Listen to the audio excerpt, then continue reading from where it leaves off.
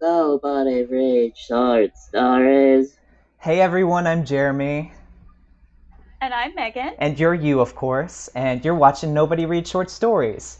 So just out of curiosity, if you want to comment, we'd love to find out who you are. You don't have to. You can just watch us like creepers. That's okay.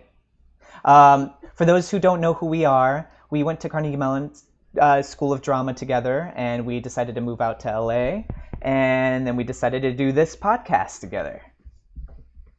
Yes, and we decided to put the podcast together because we wanted to give you guys something that you could listen to while you were driving to work or doing dishes or maybe just walking your dog around the neighborhood, just something to where you could get, if you don't have time to read an entire book, maybe you have time to get in a story or two. And we also want to give a shout out to everybody who is staying home and social distancing and wearing masks and doing what you can to keep not only yourselves and your families, but other people and their families safe as well. So thank you. And authors and writers, if you're listening, we are almost done with our first season and we're going to be looking for new writing. So make sure to go to our website, see the guidelines, and then submit, and you might be on our show. How cool is that? Yes. And speaking of our show, if you are a podcast listener and you haven't subscribed to YouTube, or if you're watching us for the first time and you haven't subscribed, please take a moment right now to go to that wonderful little red button and just click it and be subscribed and show us your love. And if there's a particular story that you find fascinating and compelling, please take the time to go to the episode and like it and leave us a comment. Let us know what you liked about the story. Let us know what you like about your podcast. We would love to hear from you guys. And if you would rather listen to us and you just don't want to watch us at all, it's okay. I understand. You can go to Spotify, Apple Podcasts, and Stitcher and subscribe and download the podcast there. We're also on social media. So if you're on Facebook or Instagram or Twitter, make sure to follow us there. If you use Twitter, make sure to use the hashtag NRSS podcast. And if you would like to know more about Jeremy and I's individual works, my website is meganamorrison.com. And if you sign up for notifications, anytime I post something about a project I'm working on or something that's going on with my writing, then you'll get a notification in your email box. I do the same thing with mine. It's jeremyraystories.com. And you also, every week, get a new micro story of 100 words or less, all genres. So check that out. Check one of our websites out, or both of them if you'd like. And I think we are now ready for... Cranky time! All right. So those of you who are just tuning in, and I apologize for those who loyal listeners, they have to hear this description again. The Cranky is a giant timer that is black and white, has a circle on it with 5, 10, 15, all the way to 60. And when he goes off, he is really loud. And Jeremy and I thought that it would be important to have this timer so that we didn't babble on and bore you guys too much. The bonus is Megan always freaks out. So just watch for it. Yeah, you won't miss it. Okay, are we ready to crank Cranky? Cranky.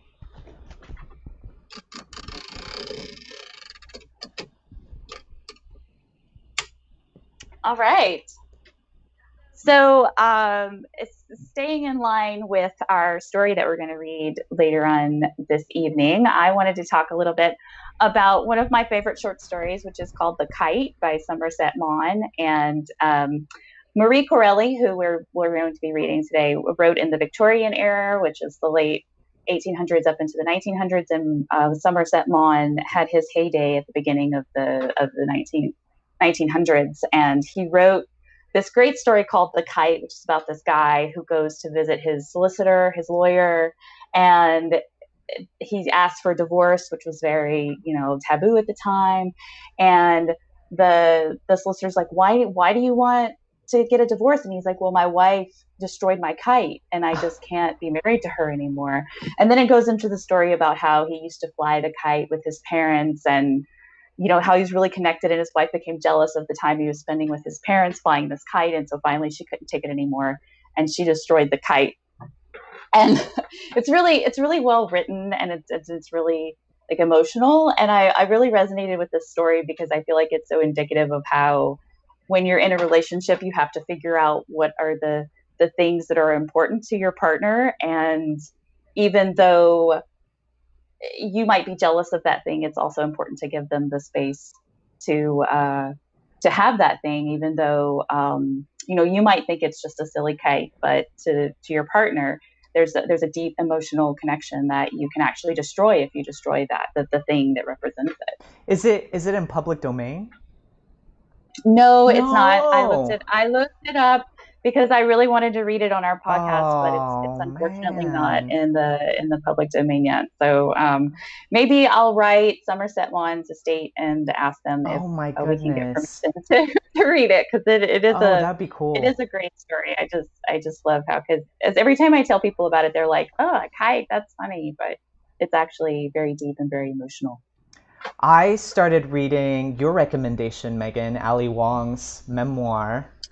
Mom, this isn't a recommendation for the book, but this book has already been recommended on the show, so I feel like I'm okay to say I am laughing my butt off right now. Like, she is like Sex and the City, like she has like that Sex and the City sort of humor. So if you like Sex and the City, and I think it's probably outdated now and there's some things that are probably offensive in it. I know it was big in the 90s, but that humor, if you like that humor, definitely read her book. Like, her introduction is brilliant. She basically says, I'm an idiot. I'm not just joking. I'm actually an idiot, but still listen to my book.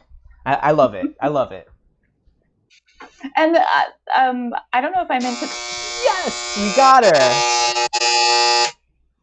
Oh my gosh. Yeah. Another year off my life. You need to stop saying that, Megan. I should. That's kind of morbid. All right, so moving on. So tonight you guys are in for a treat. As I mentioned before, we are reading The Hired Baby by Marie Corelli, who was one of the superstar writers of her time at the end of the 1800s and the beginning of the 1900s. And she outsold all of her male contemporaries. This was Arthur Conan Doyle and Rudyard Kipling and these really big names. And she was just basically like outselling them all. Together, combined. And she got the critics, of course, didn't like her as much, as goes the case with most popular fiction, but she was read by the Queen of England and read across America and the colonies at the time as well. So we are really excited to be able to bring her to you tonight. The Hired Baby by Marie Corelli. A dark, desolate December night. A night that clung to the metropolis like a wet, black shroud. A night in which the heavy, low-hanging vapors melted every now and then into a slow, reluctant rain. Cold as icicle drops in a rock cavern. People passed and repassed in the street like ghosts in a bad dream. The twinkling gaslight showed them at one moment rising out of the fog, and then disappearing from view as though suddenly engulfed in a vaporous ebon sea. With muffled, angry shrieks, the metropolitan trains deposited their shawls of shivering, coughing travelers at the several stations, where sleepy officials, rendered vicious by the weather, snatched the tickets from their hands with offensive haste and roughness. Omnibus conductors grew ill-tempered and abusive without any seemingly adequate reason. Shopkeepers became flippant, disobliging, and careless of custom. Cabmen shouted derisive or denunciatory language after their rapidly retreating fares. In short, everybody was in a discontented, almost spiteful humor, with the exception of those few aggressively cheerful persons who are in the habit of always making the best of everything, even bad weather. Down the long, wide vista of the Cromwell Road, Kensington, the fog had it all its own way. It swept on steadily, like thick smoke from a huge fire. choking the throats and blinding the eyes of foot passengers, stealing through crannies of the houses, and chilling the blood of even those luxurious individuals who, seated in elegant drawing rooms before blazing fires, easily forgot that there were such bitter things as cold and poverty in that outside world against which they had barred their windows. At one house in particular, a house with gaudy glass doors and somewhat spoiled yellow silk curtains at the windows, a house that plainly said to itself, "Done up for the show," to all who cared to examine its exterior, there stood a closed brougham, drawn by a prancing pair of fat horses. A coachman of distinguished appearance sat on the box. A footman of irreproachable figure stood waiting on the pavement, his yellow-gloved hand resting elegantly on the polished silver knob of the carriage door. Both these gentlemen were resolute and inflexible of face. They looked as if they had determined on some great deed that should move the world to wild applause, but, truth to tell, they had only just finished a highly satisfactory meat tea, and before this grave silence had fallen upon them, they had been discussing the advisability of broiled steak and onions for supper. The coachman had inclined to play plain mutton chops as being easier of digestion. The footman had earnestly assevered his disbelief of the superior succulence and sweetness of the steak and onions, and in the end he had gained his point. This weighty question being settled, they had gradually grown reflective on the past, present, and future joys of eating at someone else's expense, and in this bland and pleasing state of meditation they were still absorbed. The horses were impatient, and pawed the muddy ground with many a toss of their long manes and tails, the steam from their glossy coats mingling with the ever-thickening density of the fog. On the white stone steps of the residence before which they waited was an almost invisible bundle, apparently shapeless and immovable. Neither of the two gorgeous personages in livery observed it. It was too far back in a dim corner, too unobtrusive for the casual regard of their lofty eyes. Suddenly the glass doors before mentioned were thrown apart with a clattering noise. A warmth and radiance from the entrance hall, thus displayed, streamed into the foggy street, and at the same instant the footman, still with grave and imperturbable countenance, opened the brougham. An elderly lady, richly dressed with diamonds sparkling in her grey hair, came rustling down the steps, bringing with her faint odors of patchouli and violet powder. She was followed by a girl of doll-like prettiness, with a snub nose and petulant little mouth, who held up her satin and lace skirts with a sort of fastidious disdain, as though she scorned to set foot on earth that was not carpeted with the best velvet pile. As they approached their carriage, the inert dark bundle, crouched in the corner, started into life, a woman, with wild hair and wild eyes, whose pale lips quivered with suppressed weeping as her piteous voice broke into sudden clamor.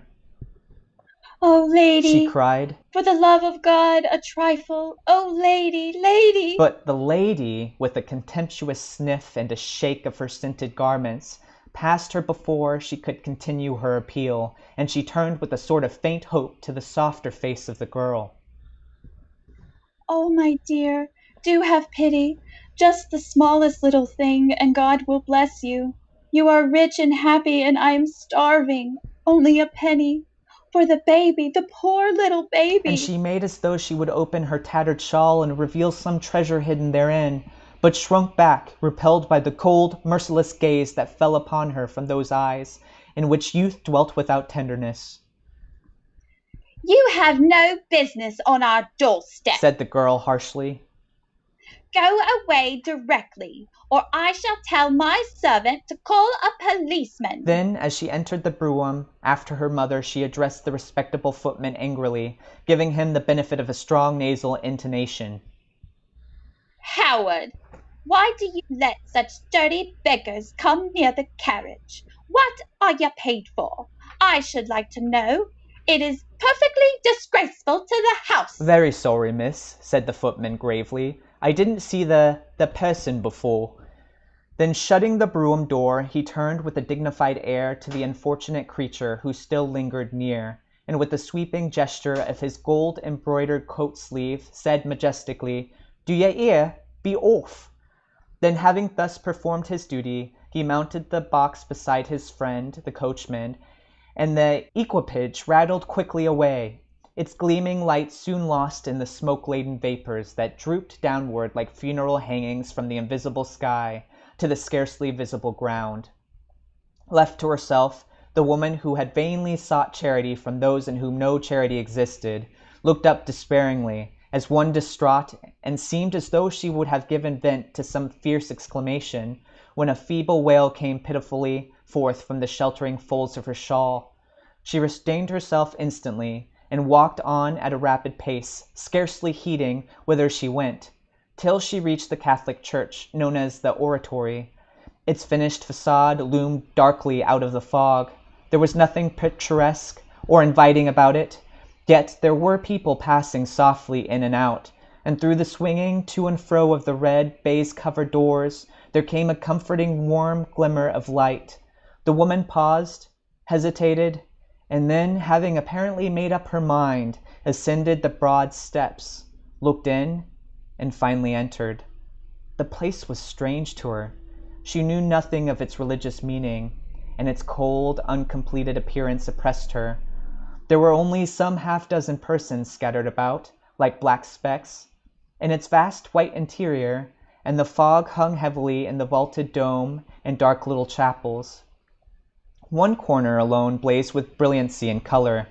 This was the altar of the Virgin. Toward it the tired vagrant made her way, and on reaching it sank on the nearest chair as though exhausted.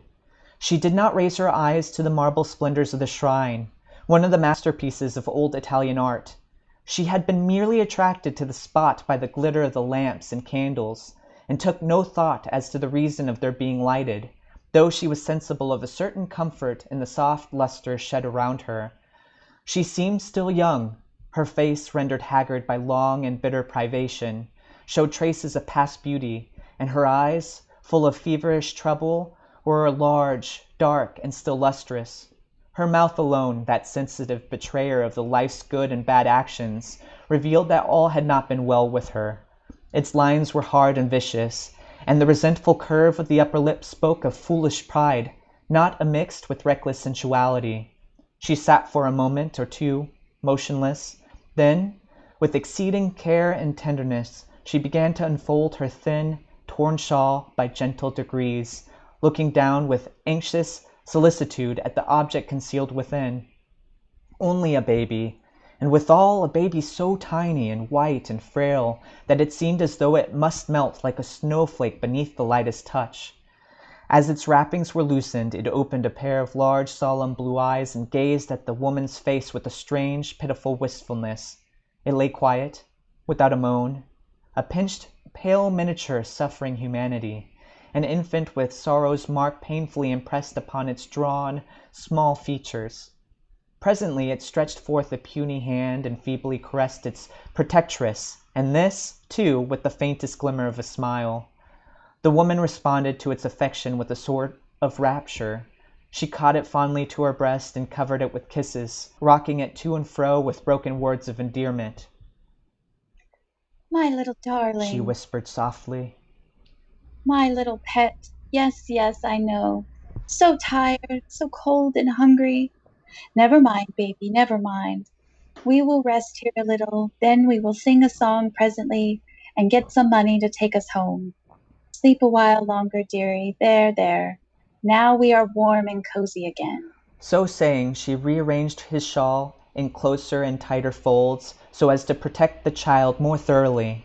While she was engaged in this operation, a lady in deep mourning passed close by, and advancing to the very steps of the altar, knelt down, hiding her face with her clasped hands. The tired wayfarer's attention was attracted by this. She gazed with a sort of dull wonder at the kneeling figure robed in rich rustling silk and crape, and gradually her eyes wandered upward, till they rested on the gravely sweet and serenely smiling marble image of the Virgin and Child. She looked, and looking again, surprised, incredulous, then suddenly rose to her feet and made her way to the altar railing. There she paused, staring vaguely at a basket of flowers, white and odorous, that had been left there by some reverent worshipper. She glanced doubtfully at the swinging silver lamps, the twinkling candles. She was conscious, too, of a subtle, strange fragrance in the air, as though a basket full of spring violets and daffodils had just been carried by. Then, as her wondering gaze came back to the solitary woman in black, who still knelt motionless near her, a sort of choking sensation came into her throat, and a stinging moisture struggling in her eyes. She strove to turn this hysterical sensation to a low laugh of disdain. Lord, Lord, she muttered beneath her breath. What sort of place is this, where they pray to a woman and a baby? At that moment the woman in black rose. She was young, with a proud, fair, but weary face. Her eyes lighted on her soiled and poverty-stricken sister, and she paused with a pitying look. The street wanderer made use of the opportunity thus offered, and in an urgent whisper implored charity. The lady drew out a purse, then hesitated, looking wistfully at the bundle and the shawl. You have a child there? she asked in gentle accents. May I see it? Yes, lady. And the wrapper was turned down sufficiently to disclose the tiny white face, now more infinitely touching than ever in the pathos of sleep. I lost my little one a week ago, said the lady, simply as she looked at it. He was all I had. Her voice trembled. She opened her purse and placed a half-crown in the hand of her astonished supplicant. You are happier than I am. Perhaps you will pray for me. I am very lonely. Then, dropping her long crape veil so that it completely hid her features, she bent her head and moved softly away. The woman watched her till her graceful figure was completely lost in the gloom of the great church, and then turned again vaguely to the altar. Pray for her? she thought. I? As if I could pray. And she smiled bitterly. Again she looked at the statue in the shrine, and it had no meaning at all for her. She had never heard of Christianity, save through the medium of a tract, whose consoling title had been, "Stop! You are going to hell!" Religion of every sort was mocked at by those among whom her lot was cast. The name of Christ was only used as a convenience to swear by, and therefore this mysterious, smiling, gently inviting marble figure was incomprehensible to her mind. As if I could pray, she repeated, with a sort of derision. Then she looked at the broad silver coin in her hand and the sleeping baby in her arms. With a sudden impulse, she dropped to her knees. Whoever you are, she muttered, addressing the statue above her. It seems you've got a child of your own. Perhaps you'll help me to take care of this one. It isn't mine. I wish it was. Anyway, I love it more than its own mother does. I dare say you won't listen to the likes of me, but if there was God anywhere about, I'd ask him to bless that good soul that's lost her baby. I bless her with all my heart, but my blessing ain't much good. Ah. And she surveyed anew the Virgin's serene white countenance. You just look as if you understood me, but I don't believe you do. Never mind, I've said all I wanted to say this time. Her strange petition, or rather discourse, concluded, she rose and walked away. The great doors of the church swung heavily behind her as she stepped out and stood once more in the muddy street. It was raining steadily, a fine, cold, penetrating rain, but the coin she held was a talisman against outer discomforts, and she continued to walk on till she came to a clean-looking dairy, where for a couple of pence she was able to replenish the infant's long-ago emptied feeding bottle. But she purchased nothing for herself. She had starved all day, and was now too faint to eat. Soon she entered an omnibus, and was driven to Charing Cross. And alighting at the great station, brilliant with its electric light, she paced up and down outside it, accosting several of the passers-bys, and imploring their pity. One man gave her a penny. Another, young and handsome, with a flushed, intemperate face, and a look of his fast-fading boyhood still about him, put his hand in his pocket and drew out all the loose coppers it contained, amounting to 3 pennies and an odd farthing, and dropping them into her outstretched palm, said, half gaily, half boldly, "You ought to do better than that with those big eyes of yours." She drew back and shuddered. He broke into a coarse laugh and went his way. Standing where he had left her, she seemed for a time lost in wretched reflections. The fretful, wailing cry of the child she carried roused her, and hushing it softly, she murmured, Yes, yes, darling. It is too wet and cold for you. We had better go. and acting suddenly on her resolve, she hailed another omnibus, this time bound for Tottenham Court Road, and was, after some dreary jolting, set down at her final destination, a dirty alley in the worst part of 7 Days. Entering it, she was hailed with a shout of derisive laughter from some rough-looking men and women, who were standing grouped round a low gin-shop at the corner. "Here's Liz!" cried one. "Here's Liz and the bloomin' kid! Now, old gal, fork out. How much have you got, Liz? Treat us to a drop all round." Liz walked past them steadily. The conspicuous curve of her upper lip came into full play, and her eyes flashed disdainfully. But she said nothing. Her silence exasperated a tangle-haired, cat-faced girl of 17 years, who, more than half drunk, sat on the ground, clasping her knees with both arms and rocking herself lazily to and fro. Mother Morks! Cried she. Mother Morks! You're wanted! Here's Liz come back with your baby. As if her words had been a powerful incantation to summon forth an evil spirit, a door in one of the miserable houses was thrown open, and a stout woman, nearly naked to the waist, with a swollen, blotched, and most hideous countenance, rushed out furiously, and darting at Liz, shook her violently by the arm. Where's my shilling? She yelled. Where's my gin? Out with it! Out with my shilling and fourpence! None of your sneaking ways with me. A bargain's a bargain all over the world. You're making a fortune with my babby. You know you are. Pays you a good deal better than your old trade. Don't say it don't. You know it do. You'll not find such a sickly kid anywheres, and it's the sickly kids what pays and moves the hearts of the kind ladies and good gentlemen. This was an imitative whine that excited the laughter and applause of her hearers. You got it cheap, I can tell ya. And if you don't pay regular, there's others that'll take the chance, and thankful too. She stopped for lack of breath, and Liz spoke quietly. It's all right, Mother Mox, she said with an attempt at a smile. Here's your shilling. Here's the 4 pennies for the gin. I don't owe you anything for the child now. She stopped and hesitated, looking down tenderly at the frail creature in her arms, then added almost pleadingly, It's asleep now. May I take it with me tonight? Mother Mox, who had been testing the coins Liz had given her by biting them ferociously with her large yellow teeth, broke into a loud laugh. Take it with ya? I like that. What impertinence.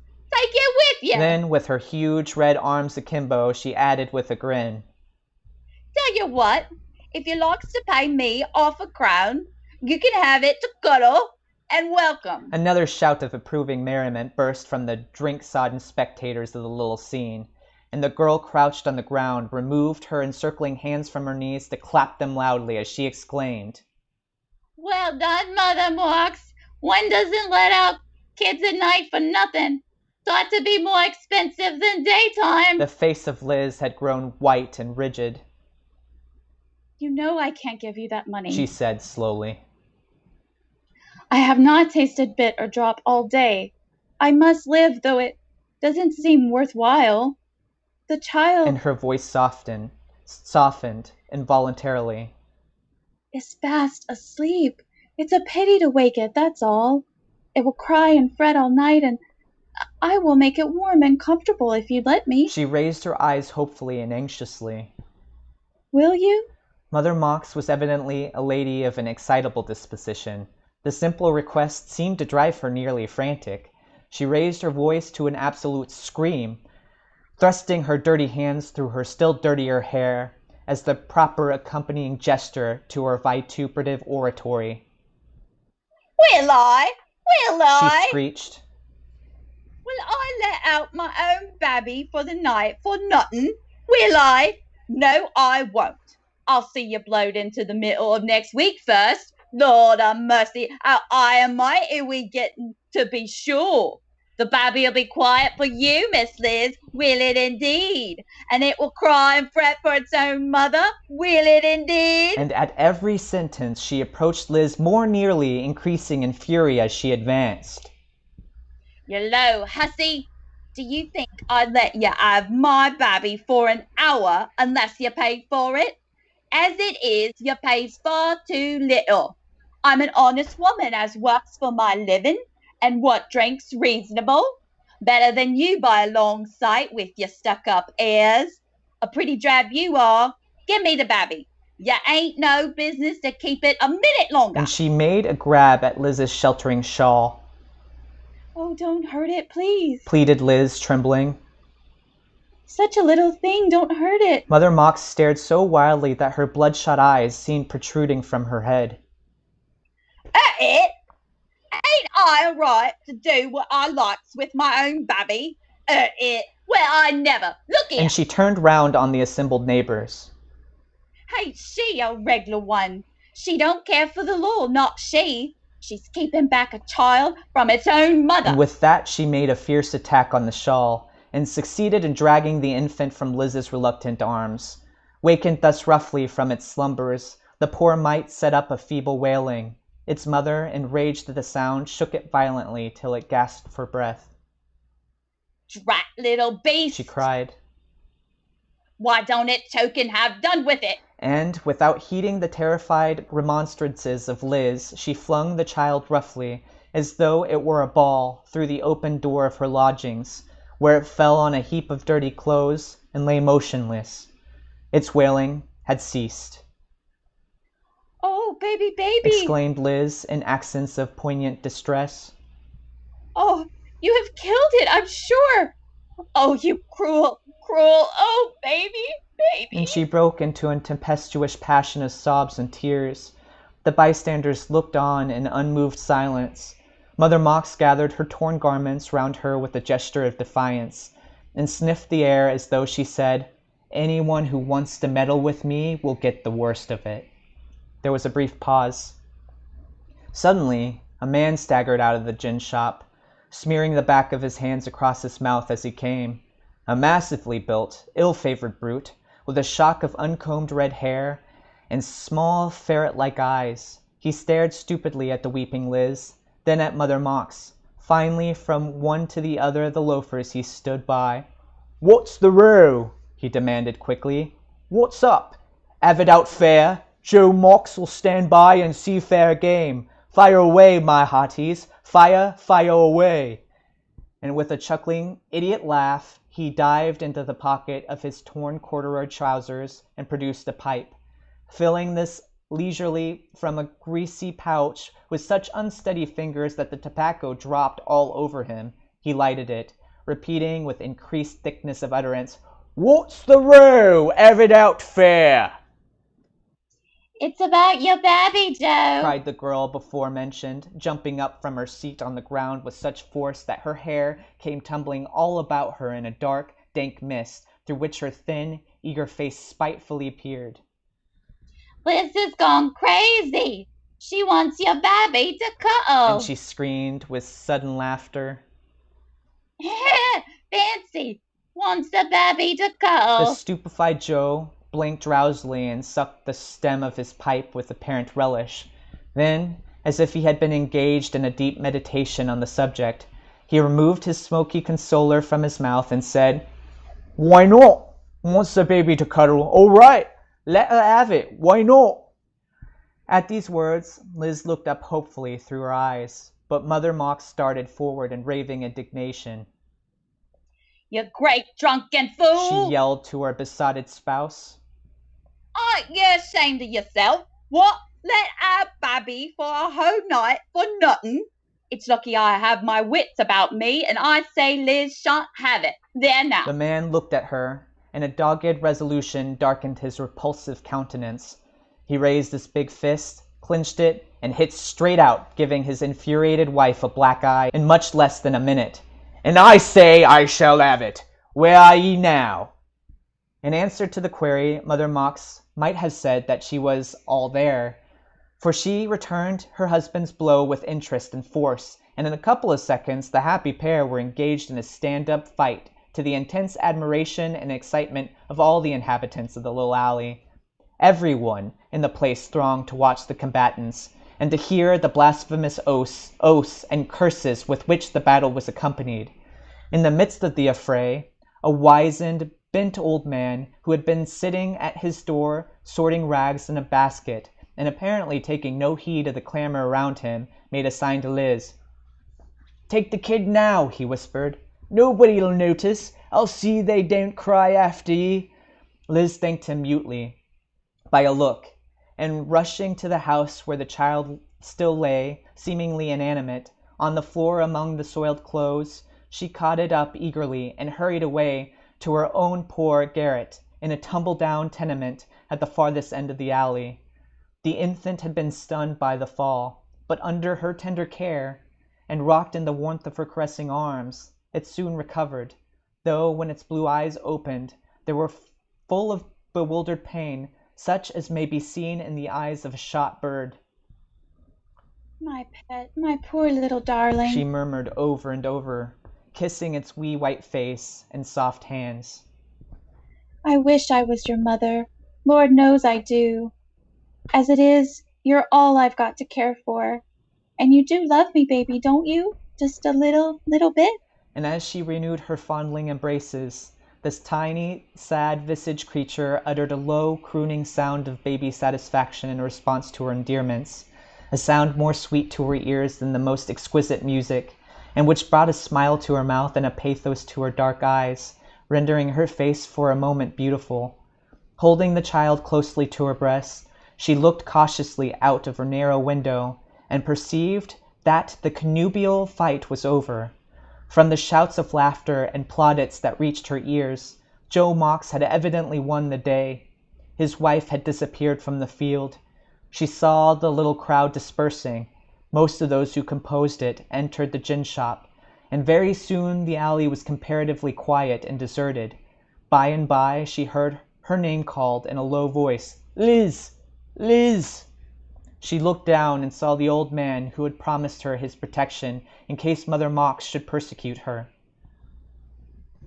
"Is that you, Jim? Come upstairs. It's better than talking out there." He obeyed and stood before her in the wretched room, looking curiously both at her and the baby. A wiry, wolfish-faced being was Jim Duds, as he was familiarly called, though his own name was the aristocratic and singularly inappropriate one of James Douglas. He was more like an animal than a human creature, with his straggling gray hair, bushy beard, and sharp teeth protruding like fangs from beneath his upper lip. His profession was that of an area thief, and he considered it a sufficiently respectable calling. "Mother Mox has got it this time," he said, with a grin which was more like a snarl. "Joe's blood was up, and he pounded her nigh into a jelly. She'll never ye quit now, so long as ye pay the high regular. You'll have Joe on your side. If so be as there's a bad day, you better not come home at all." "I know," she said. "but she's always had the money for the child, and surely it wasn't much to ask her to let me keep it warm on such a cold night as this." Jim Duds looked meditative. "What makes you care for the baby so much?" he asked. "'Tain't yourn." She sighed. "No," she said, sadly. "that's true, but it seems something to hold on to, like, see what my life has been?" She stopped, and a wave of color flushed her pallid features. "From a little girl, nothing but the streets, the long, cruel streets, and I just a bit of dirt on the pavement, no more, flung here, flung there, and at last swept into the gutter, all dark, all useless." She laughed a little.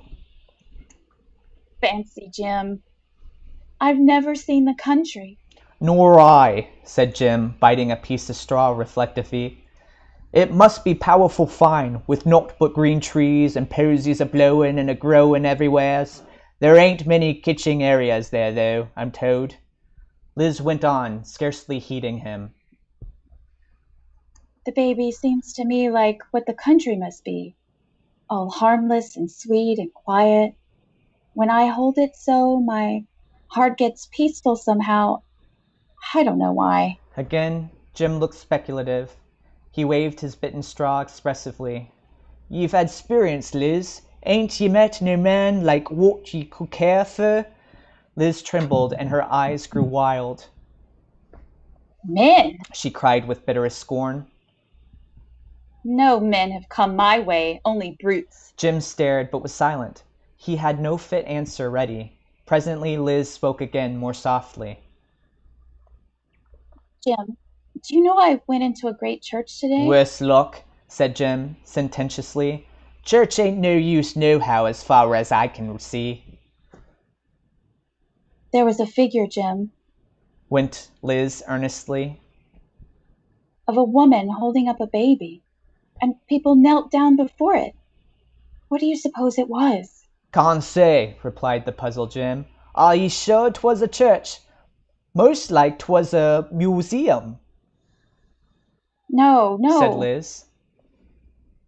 It was a church for certain. There were folks praying in it. "Ah, well," growled Jim gruffly. "Much good it may do 'em. I'm not of the prayin' sort. A woman and a baby, did ye say? Don't you get such cranky notions into your head, Liz. Women and babies are common enough, too common, by a long chalk. And as for prayin' to 'em—" Jim's utter contempt and incredulity was too great for further expression, and he turned away, wishing her a curt "good night." Good night, said Liz softly, and long after he had left, she still sat silent, thinking with the baby asleep in her arms, listening to the rain as it dripped heavily like clods falling on a coffin lid. She was not a good woman. Far from it. Her very motive in hiring the infant at so much a day was entirely inexcusable. It was simply to gain money upon false pretense, by exciting more pity than would otherwise have been bestowed on her had she begged for herself alone, without a child in her arms.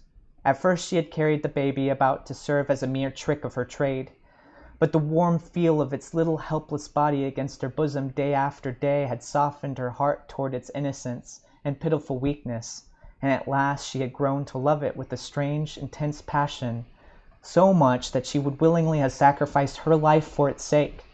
She knew that its own parents cared nothing for it, except for the money it brought them through her hands, and often wild plans would form in her poor tired brain, plans of running away with it altogether from the roaring, devouring city to some sweet, humble country village, there to obtain work and devote herself to making this little child happy. Poor Liz.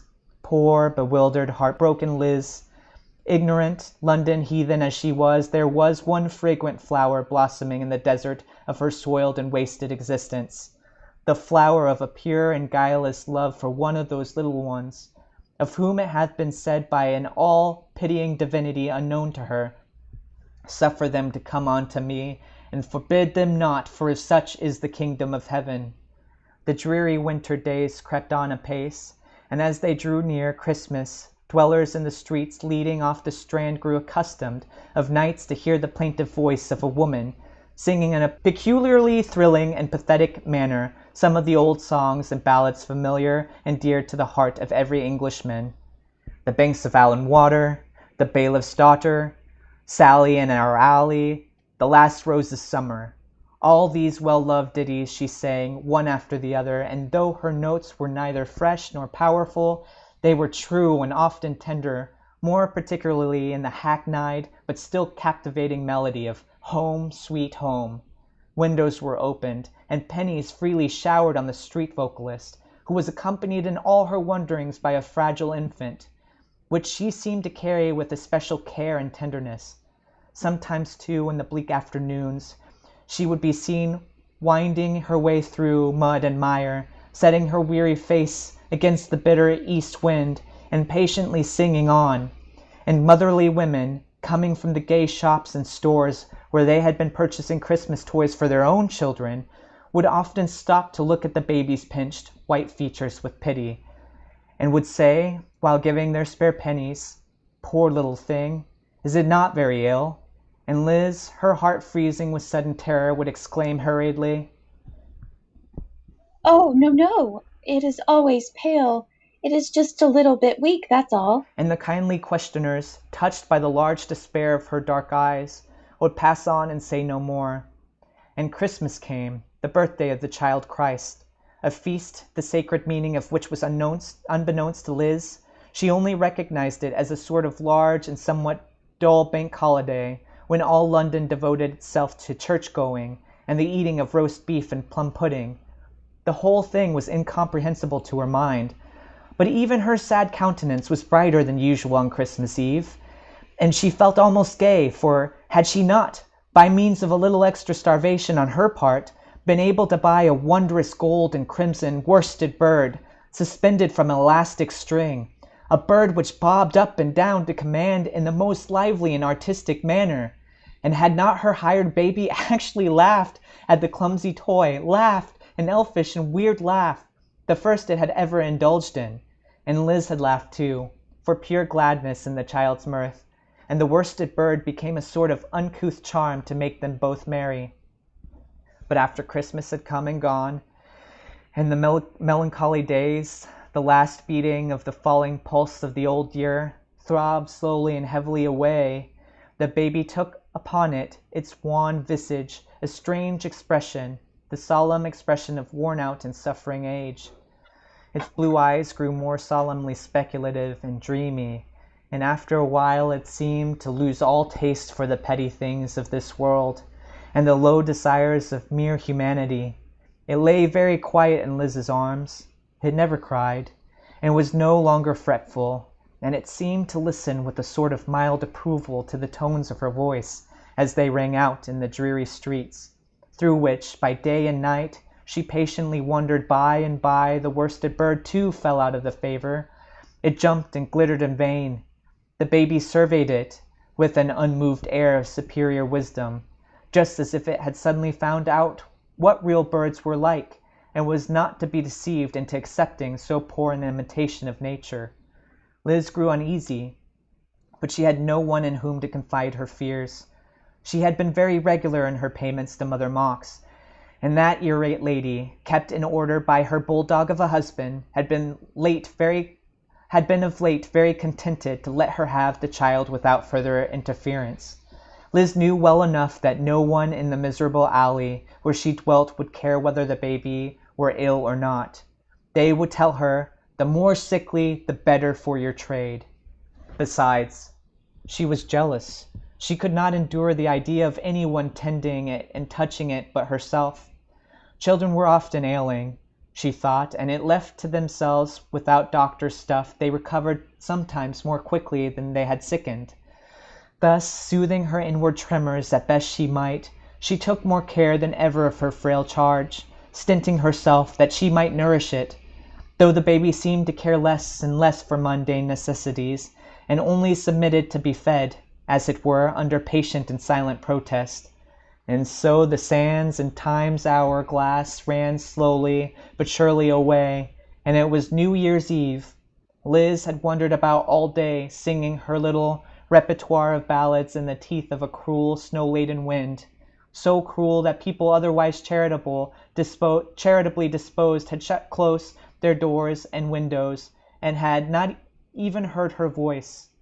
Thus the last span of the old year had proved most unprofitable and dreary. She had gained no more than 6 pence. How could she return with only the humble amount to face Mother Mox and her vituperative fury? Her throat ached, she was very tired, and as the night darkened from pale to deep and starless shadows, she strolled mechanically from the Strand to the Embankment, and after walking some little distance, she sat down in a corner close to Cleopatra's Needle, that mocking obelisk that had looked upon the decay of empires, itself impassive, and that still appears to say, "Pass on, ye puny generations. I, a mere carven block of stone, shall outlive you all."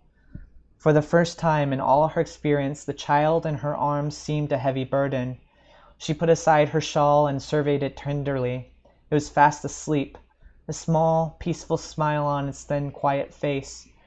Thoroughly worn out herself, she leaned her head against the damp stone wall behind her. And clasping the infant tightly to her breast, she also slept, the heavy, dreamless sleep of utter fatigue and physical exhaustion. The solemn night moved on, a night of black vapors. The pageant of the old year's deathbed was unbrightened by so much as a single star.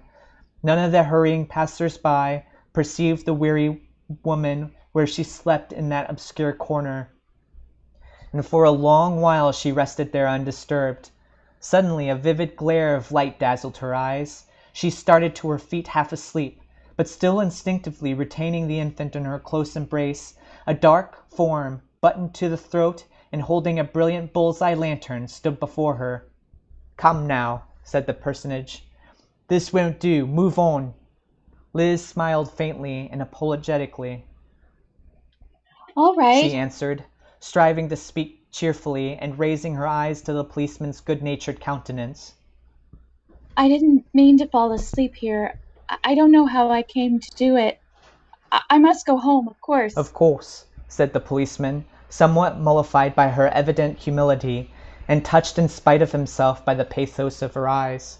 Then turning his lamp more fully upon her, he continued, "Is that baby you've got there?"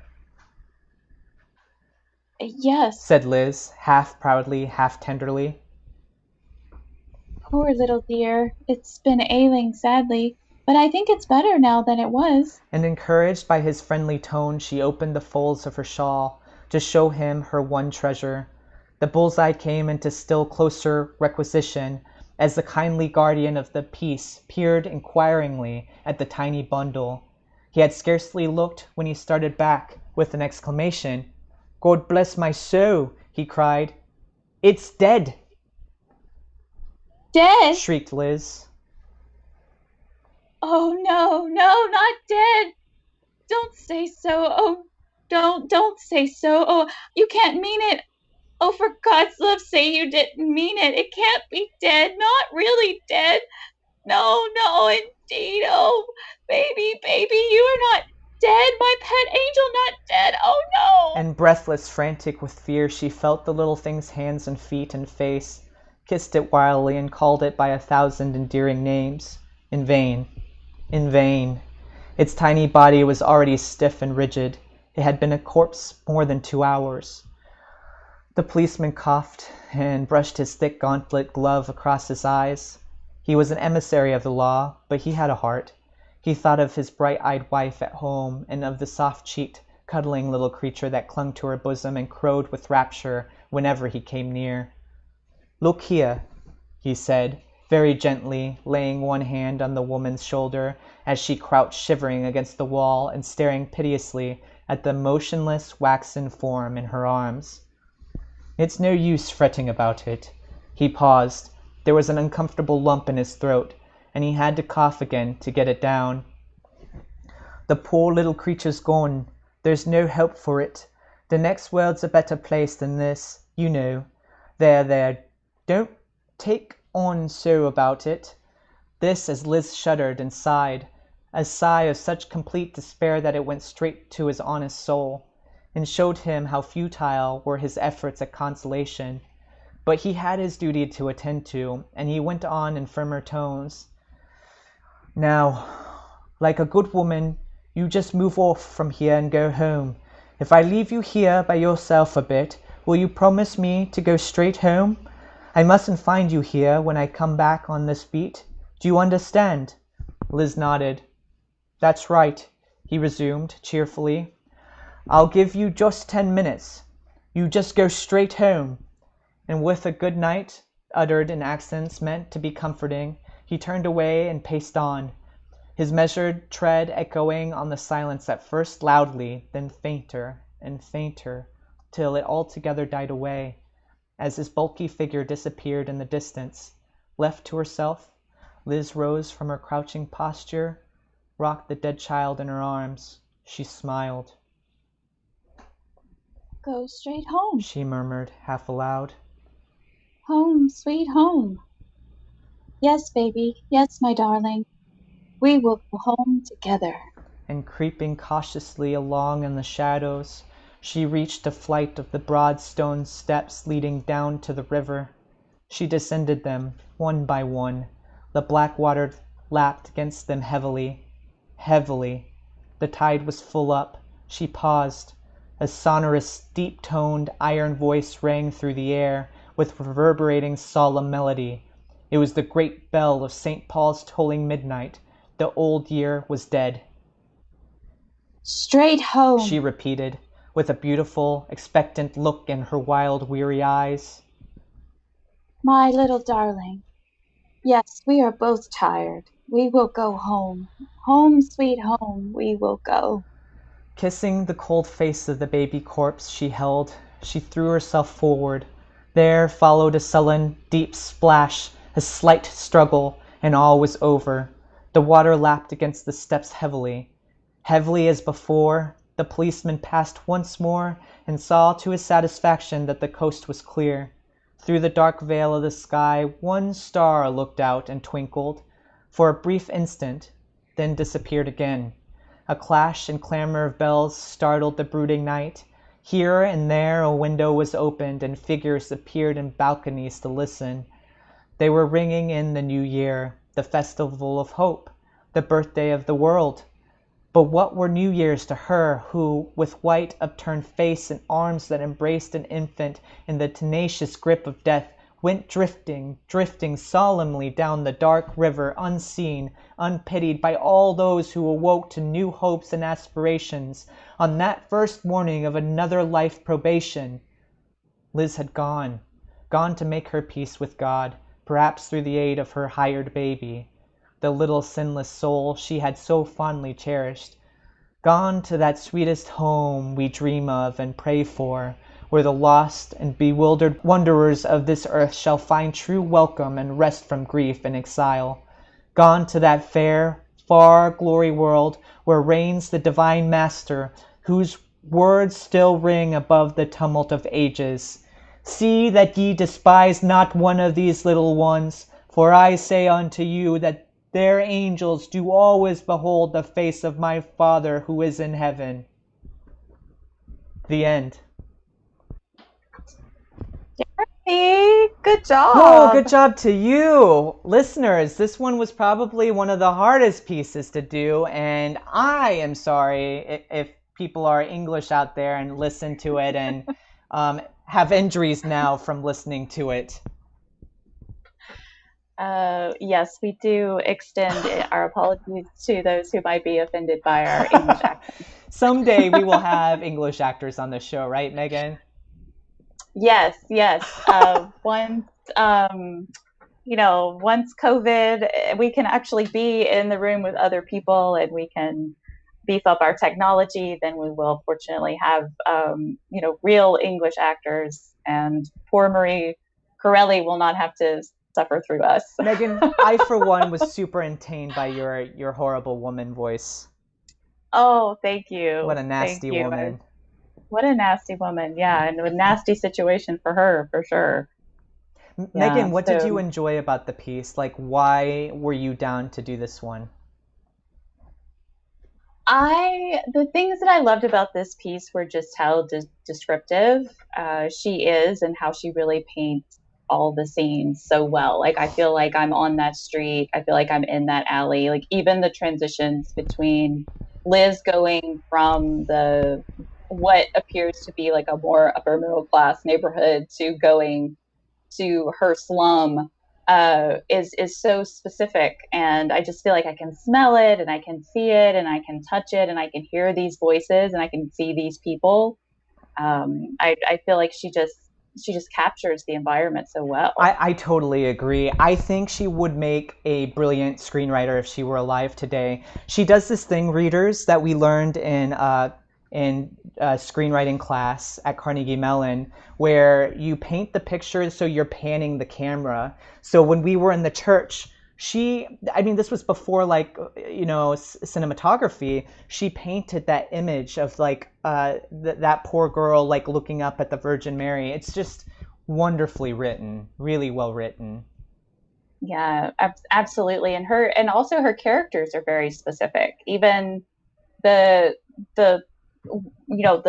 very small characters, like the little girl on the the doorstep at the beginning, who's like nasty to Liz, and the footman at the beginning. And even though those are very small characters, I know that person, and she gives them such depth and such complexity with so little words. I feel like so conflicted with about Mother Mox, because she's so awful, but at the same time, like, she's in this terribly abusive relationship with her husband, and she lives in squalor, and I'm sure she has, tons and tons of kids on top of the hired baby. And I just can't imagine what her life is like.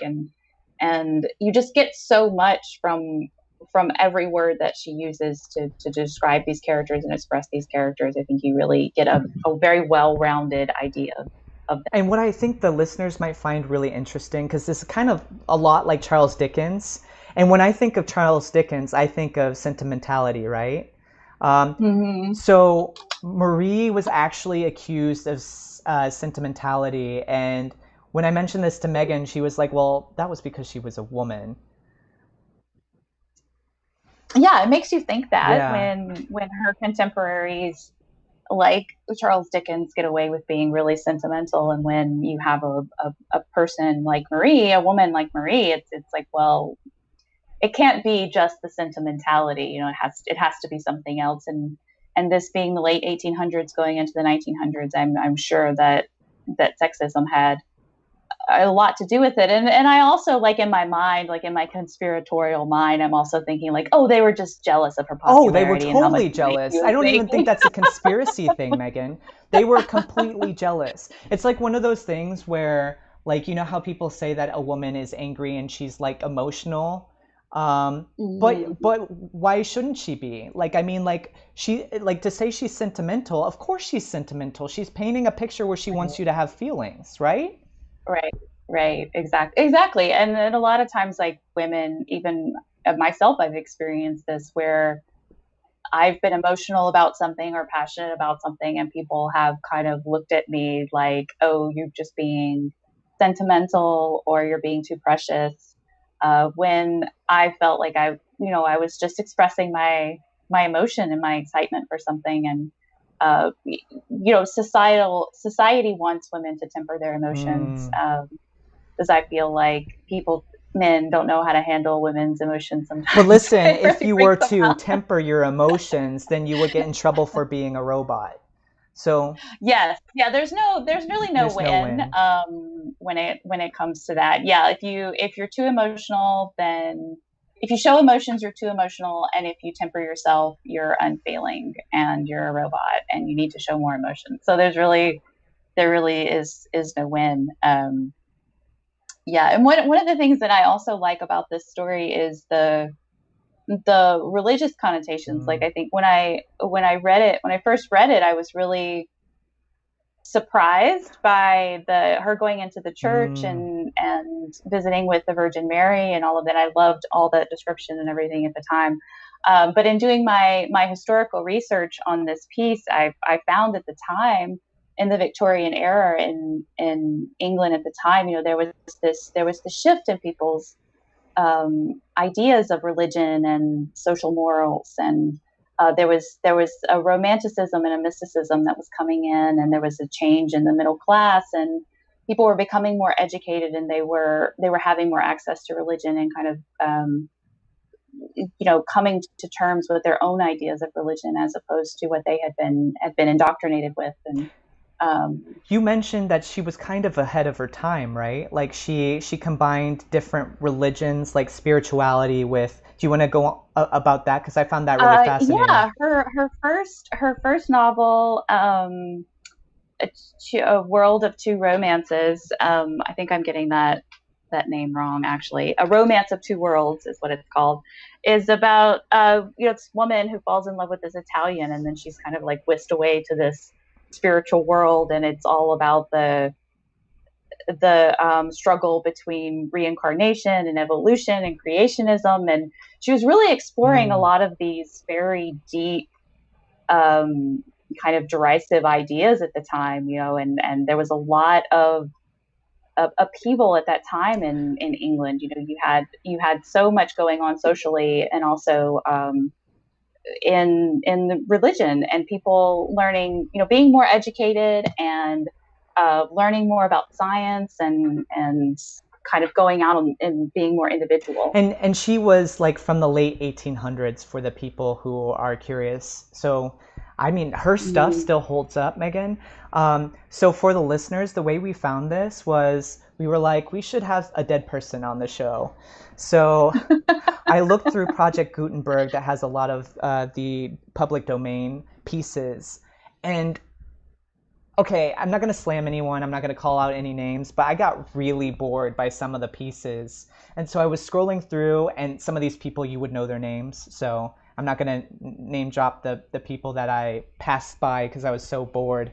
And then I saw a female name, and I was like, oh, okay, well, let's read a piece by a woman. Like, I'd rather just see something different because there were so many male pieces. I didn't have any expectation because I've never heard of Marie Corelli.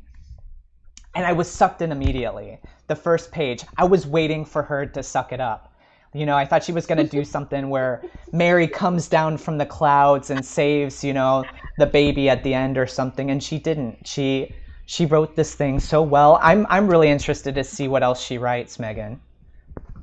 Yeah, no, absolutely. I definitely want to read more of her work. And one of the things that we've talked about is how, like, I can understand that there are parts of this story that may feel sentimental, but I feel like there's just so much darkness. She threw a baby across the room. Like, I mean, there's some stuff that's really like hard stuff that's going down, and I feel like, as we discussed before, like even at the end when Liz throws herself into the river and kills herself, like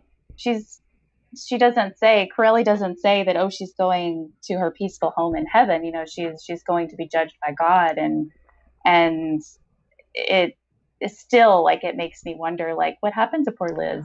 You know, like, what was her afterlife like? And yeah, she's so good because this was a spiritual woman. She's really good with painting the church in a way that is not good or bad. Like, she uses a lot of dramatic irony. And for those that don't know what irony is, it's where, I hope I described this right. Megan, call me out if I don't. I'm nervous. Get it right, Jeremy. Oh boy. Get it right. But like, irony is where you think one thing's going to happen, like it has a certain meaning, but like when it's painted, it's in a different light. Like, am I right on that, Megan? Yeah, I'll give you that. You'll get Yay. For those listeners, Megan's the smart one, and I'm. Oh, that's not true. But anyway, yeah. So, like, one of my favorite scenes is the one that you mentioned at the end. Like, it really hit me hard. I actually teared up when I read that last part. I was like, man, Marie hit me. And then the other part that I really love is when she's just, you know, praying to the Virgin Mary, and here is this woman with her baby in her arms. I know it's not her own, but. Listeners, I want to know what you think. Like, please tell us. Like, seriously, like right now, if you're listening, I don't know who's listening right now, but I want to know what you thought of this, because this is an old piece. Like, this has dust and cobwebs all over it. Yeah, we would really love to know what you think about this, and we appreciate you listening in while Jeremy and I talk about Marie. Unfortunately, you know, without seance and some smelling salts, we can't have Marie with us today to interview her and talk to her directly about her story. But I wish she could be here, because she sounds like such a fascinating woman from the research that I've done, and was really interested in exploring these bigger kind of off-color ideas that were different than her contemporaries, and I definitely appreciate that. Megan really tried to bring her on the show for you all today, but I stopped her at the Ouija board. We're just not getting into it. Oh my gosh, I stopped myself at the Ouija boards. I don't play with no Ouija boards, no play. So is there anything that we haven't covered that you found interesting, Megan? Oh man, we could go on and on and on about Marie Corelli. I wanted to give you guys just a little bit of background on her. You know, her original name was Mary Mackay, and she was allegedly the illegitimate daughter of the poet Charles Mackay and Charles Mackay's servant. And she was shipped off to convent school and went to school in a convent, which I think, you know, probably influenced her interest in religion. And she throughout her career always kind of tried to rewrite her beginnings. Like nobody could ever prove that she was this illegitimate child, or they couldn't prove really what her story was, and she was always kind of very mysterious with it. And she eventually moved to Stratford-on-Avon, and in England, and was a big advocate of preserving Shakespeare's legacy in that town, and preserving Shakespeare's library. And she lived there for 40 years with her companion, and left all of her her woman companion, and left all of her fortune to her when she died. And yeah, what a fascinating lady.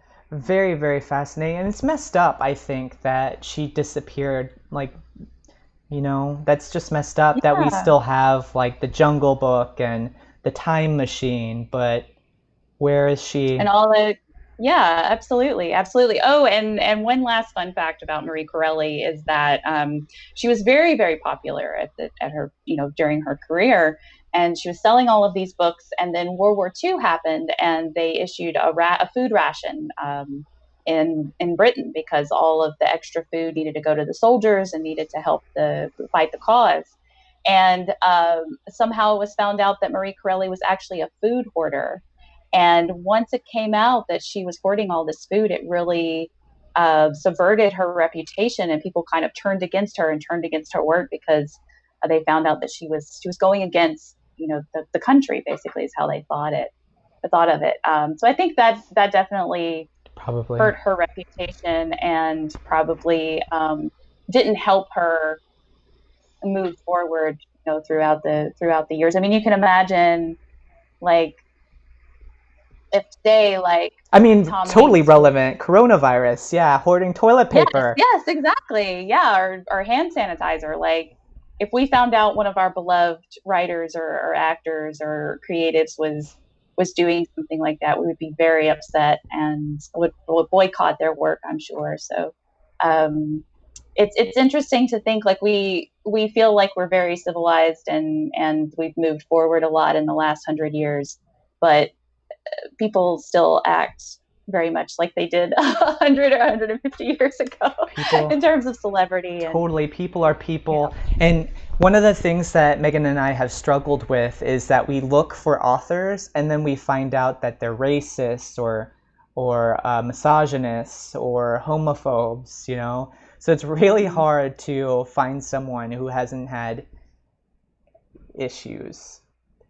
Yeah.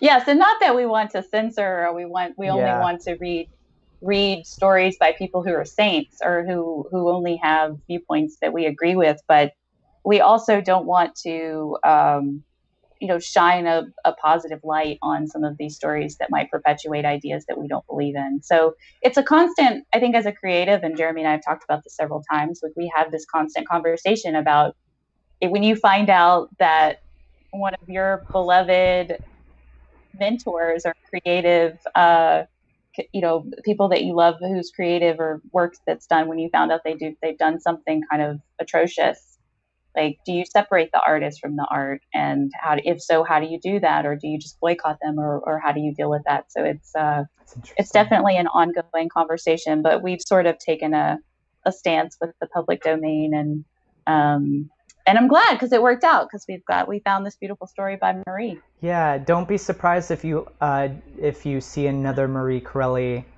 some seasons down. I think we're going to try to get new people on the show each time. And listen, if we have somebody that was a little bit wretched in their day, we'll mention it. We'll be like, this person was not very nice to ladies or something.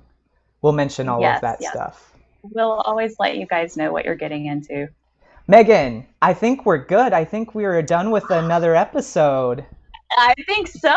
I'm so excited. Episode 7 in the bag. So anything that you guys want to say, please comment below and we'll get back to you. We'd love to hear what you thought of Marie Corelli today. And then next week, we have an author that I don't know at all. Her name is Megan Morrison, and she has a piece called Plug-in. Megan is currently working on it now. It's going to be exciting. I've heard the story already. It's really cool. And then also, just so you all know, Next week is going to be our last episode for the season. We're going to have a little bit of an intermission before we come back in the second season. We're already looking for really cool authors, so if you are a really cool author, you know what to do. Submit! Oh, okay. I heard someone. Megan, somebody was really loud. I heard a voice.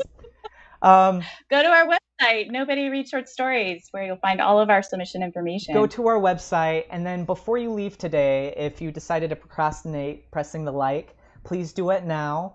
Every like helps us get this podcast across to other people. And if you haven't subscribed so that you will be getting this in the future. And then for the podcast listeners, you know what to do. Find us on Spotify, iTunes, and Stitcher. Megan, I think we're good, right? I think we're good. Thanks, everybody. Bye. Bye. No one reads short stories anymore. I really don't know what they're written for. Go write a short story and throw it out the door. 'Cause no one reads short stories, funny, sad, or gory. No one reads short stories anymore. Yes, no one reads short stories anymore.